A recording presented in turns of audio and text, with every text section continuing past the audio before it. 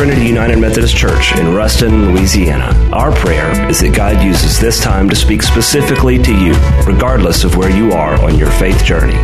We'd like to also invite you to worship with us every Sunday morning at 10:45, either in person or online at www.trinityruston.org. Thanks for listening. Our scripture reading this morning is going to be from the Gospel of Luke, chapter 8, verses 40 to 56. Now when Jesus returned, a crowd welcomed him, for they were all expecting him.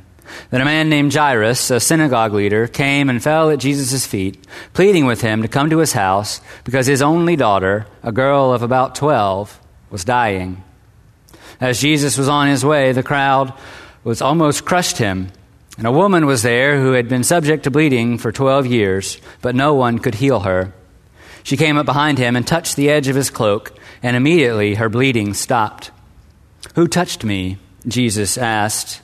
And when they all denied it, Peter said, "Master, the people are crowding and pressing in against you." But Jesus said, "Someone touched me. I know that power has gone out from me." Then the woman, seeing that she could not go unnoticed, came trembling and fell at his feet. In the presence of all the people, she told why she had touched him and how she had been instantly healed. Then he said to her, "Daughter, your faith has healed you. Go in peace." And while Jesus was still speaking, someone came from the house of Jairus, the synagogue leader. "Your daughter is dead," he said. "Don't bother the teacher anymore." Hearing this, Jesus said to Jairus, "Don't be afraid. Just believe, and she will be healed." And when he arrived at the house of Jairus, he did not let anyone go in with him except Peter, John, and James, and the child's father and mother. Meanwhile, all the people were wailing and mourning for her. "Stop wailing," Jesus said. "She is not dead, but asleep." And they laughed at him, knowing that she was dead. But he took her by the hand, and he said, "My child, get up." And her spirit returned, and at once she stood up. And then Jesus told them to give her something to eat, and her parents were astonished. But he ordered them not to tell anyone what had happened. This is the word of God for the people of God. Thanks be to God. So this morning I want to walk you through a method of reading the Bible that I think will be helpful for you in your daily Bible readings. And so what I like to do sometimes, I like to take a text, especially one that I'm familiar with, and I like to look at it through fresh eyes, right? Like I don't know how it's going to end, like I've never read the story before. Because remember, all these stories, they unfold in real time for the people that are walking with Jesus. Okay? And so in this particular story, I find myself identifying with Jairus, right? Looking at the interaction with Jesus through his eyes. I mean, he is, after all, the reason this whole mission takes place. Now, the name Jairus, it means, may Yahweh awaken or enlighten. I think indeed this morning, Jairus, along with some of us, we are going to see Jesus, and he's going to enlighten us to some things that are about to happen. See, Jairus has this 12-year-old little girl who's dying. It's not just his baby girl, it's his only child. So the mission is quite clear, right? Find Jesus, save the girl. And as Jesus is on the way to heal Jairus' daughter, the crowd is pressing in all around him, and then Jesus gets stopped. This unclean woman, she comes up and she touches Jesus in a way that draws power out of him. Now in Mark, the woman says to herself, "If I could just touch his cloak, I would be healed." And that word healed, church, I want you to remember this. That word healed, in the Greek, it means saved. If I could just touch the Messiah, I would be saved. It's interesting, right? It makes me wonder why she thought this way. Even Peter points out for us that many people are touching Jesus, yet it's only this woman who is healed. So what was this faith that she had? What was she thinking about here? See, the hem of the cloak, it tracks back to a teaching in Numbers 15 where the Levites were to make tassels on the fringes of their robes, and it was to remind them to observe the law and to remain holy. It had 613 knots in it. That's how many laws there were. Imagine stitching that by hand, right? It had a single blue cord that ran through the middle of it. It represents their royalty, not only as Levites, but it represents them as one nation under God. The tassels on the hem of the robe, they were a marker of their identity. It was a reminder to be holy, because at least 7 different times in the giving of the law, God specifically commands his people to be holy, for I am holy. Seems like a pretty tall order if you ask me. Maybe God is just being hyperbolic here. Or maybe God has something going on way beyond our understanding. So is it possible that in ignoring the Old Testament law that we've missed something of the holiness of God? But then you would say, all right, well, what would that look like for us New Testament Christians? I'm glad you asked. So it's true that before Jesus, we had the law and our ability to keep it, right? And so during this time, the righteousness came by keeping the law to the best of our abilities. And as you know, there was quite this extensive sacrificial system in place for all the times that we tried and failed to obey God. But then Jesus comes on the scene and he's able to keep the law perfectly. And Jesus becomes the sacrifice on our behalf. And he does so that we might be righteous in God's sight. And so in Matthew 5:17, Jesus says, I've come not to abolish the law, but to fulfill the law. And we like to think that that's the end of it, right? We no longer live under the law, and that means we no longer live under this weight of this expectation of holiness. Until we get to the end of Matthew 5, and Jesus says, be perfect, therefore, for I am perfect. Well, gee, thanks for lightening the load, Jesus. But I think what we're missing here when we talk about Jesus fulfilling the law, it isn't that Jesus just meets all of the commands perfectly. He did. But it's because that Jesus was the perfect Son of God that as we live in Christ, we no longer live as one condemned by the law. And that's what Paul is getting at for us in Romans 8 when he says, therefore, there is now no condemnation for those who are in Christ Jesus. Because of Christ Jesus, the law of the Spirit who gives you life has set you free from sin and death. For what the law was powerless to do, because it was weakened by the flesh, God did by sending his own Son in likeness of sinful flesh to be a sin offering. And so he condemned sin in the flesh. Here you go, write this down, right? In order that the righteous requirement of the law might be fully met in us, who do not live according to the flesh, but according to the Spirit. And that's why James calls it a perfect law of liberty. It is no longer your works that make you righteous. It is the righteous work of Christ on the cross that justifies you before a holy God. If I start preaching, just say amen and let me know.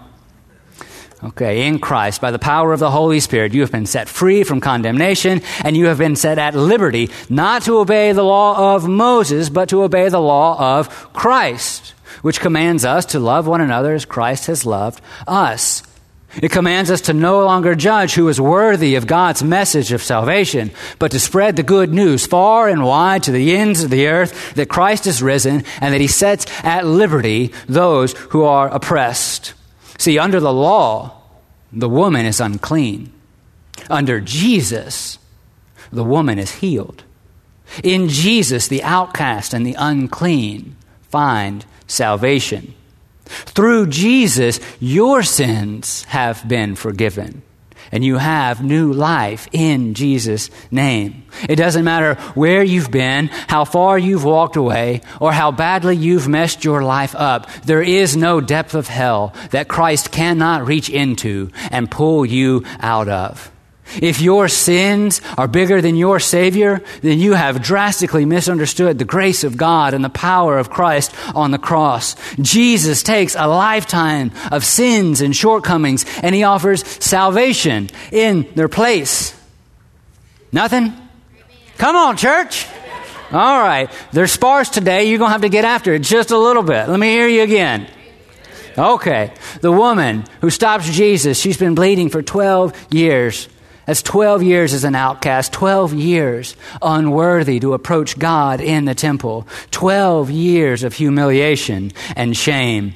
But when she touches the hem of Christ, that hymn that represents the law of God and the holiness of heaven. She is healed by the identity of the one wearing the robe. Indeed, Jesus has filled full the weight of holiness that is commanded by the law. Indeed, Jesus offers us this very same salvation. Go in peace, my daughter. Your faith has healed you. It's a faith given to her by God that trusts that Jesus is the Messiah, that he is the divine healer, that there is no other name under heaven or on earth by which we must be saved. And that's great. I mean, I'm talking about that's really great stuff. But while all this is happening, the little girl dies. Did you forget about her? Do you think that Jairus feels like Jesus forgot about her? Remember, the mission is not about the bleeding woman. It's about Jesus going to heal Jairus' daughter. The woman's healed. That's great. But the little girl dies. While Jesus is distracted by this unclean woman, someone traveling from Jairus' house, she comes, they stop Jesus, and they say, "Don't worry about it, teacher. Don't come any further. The little girl is dead." So if I'm Jairus, I'm not too happy that Jesus took his time. Right? If I'm Jairus, I may not say it, but I'm going to be a little bit bitter that Jesus stopped to help someone else while my little girl lay dying in pain. I mean, what is it that Mary and Martha say to Jesus as they're burying Lazarus, right? If you had only been here sooner, he would still be alive. They'd set out on this mission to save Jairus' daughter. The woman is in the way. The woman's an obstacle. She's the reason the little girl dies without Jesus. The mission has failed. And all because this woman had to touch Jesus. She could have waited. She could have followed the crowd. She could have been healed on the way back. Jesus should have kept moving. There's something a little more time sensitive to deal with, don't you think? Interestingly enough, Jesus doesn't see it that way. Interestingly enough, while the little girl lay dying, Jesus doesn't turn the woman away. So here it is, church. Here is the divine, eternal secret of ministry, right? Usually you got to pay seminary professors thousands of dollars to get this kind of knowledge, but I'm going to give it to you today for free. Jesus didn't sacrifice the mission by healing the bleeding woman. She wasn't in the way of the mission. She was the mission. The mission of the Messiah was to bring salvation to the ends of the earth. Jesus never passed by someone who wasn't in need of salvation, and Jesus never passed by somebody who he refused to heal. Jesus always stops to heal the people who call on his name because God always hears the cries of the needy. And so when Jesus gets to Jairus' house, he does something that no one is ready for. He brings the dead girl back to life. See, in verse 50, Jesus turns to Jairus, who's mourning his daughter, and he says, "Don't be afraid. Just believe and she will be healed." And again, that word healed means saved. Jesus isn't late. Jesus is right on time because Jesus has a mission that is way beyond the mission that is right in front of our face. Right? Today we're taught to press forward at all costs to accomplish the mission of making Christ known to the ends of the earth. Right? Build bigger churches, draw bigger crowds, set bigger budgets, and if you hit these marks, you will be a healthy church. But the tassels on the hem of Jesus' robe, they were a reminder to be holy, not healthy. Not healthy by a Western metric. Right? You tracking with me here, church? Okay. So we can't get so focused on the mission that we lose sight of the master. There is now no condemnation for those who are in Christ Jesus, and there is no longer death, for we are given new life in Jesus' name. So seek ye first the kingdom of heaven, and all these things shall be added unto thee. You know, what if these ideas weren't merely just good religious philosophies? What if they were instead divine, eternal truths by which we were meant to live our lives? Not just something we believe, but something we become.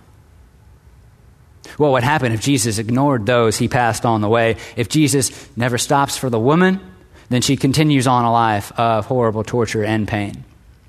And so even though helping the woman seems to take away from the mission objective, Jesus stops so that she may be healed.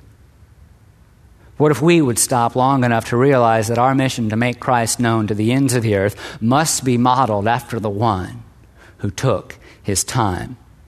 What if we stopped long enough to help those along the way, realizing that they aren't in the way of the mission, but they are part of the mission?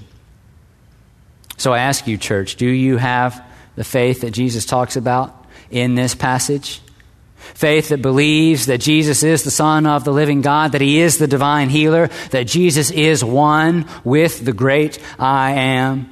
Do you have the faith that when the walls are closing in around you, when it feels like you've lost everyone and everything, when your life starts to hemorrhage at the seams and you're agonizing in pain, that Jesus stops to save even you?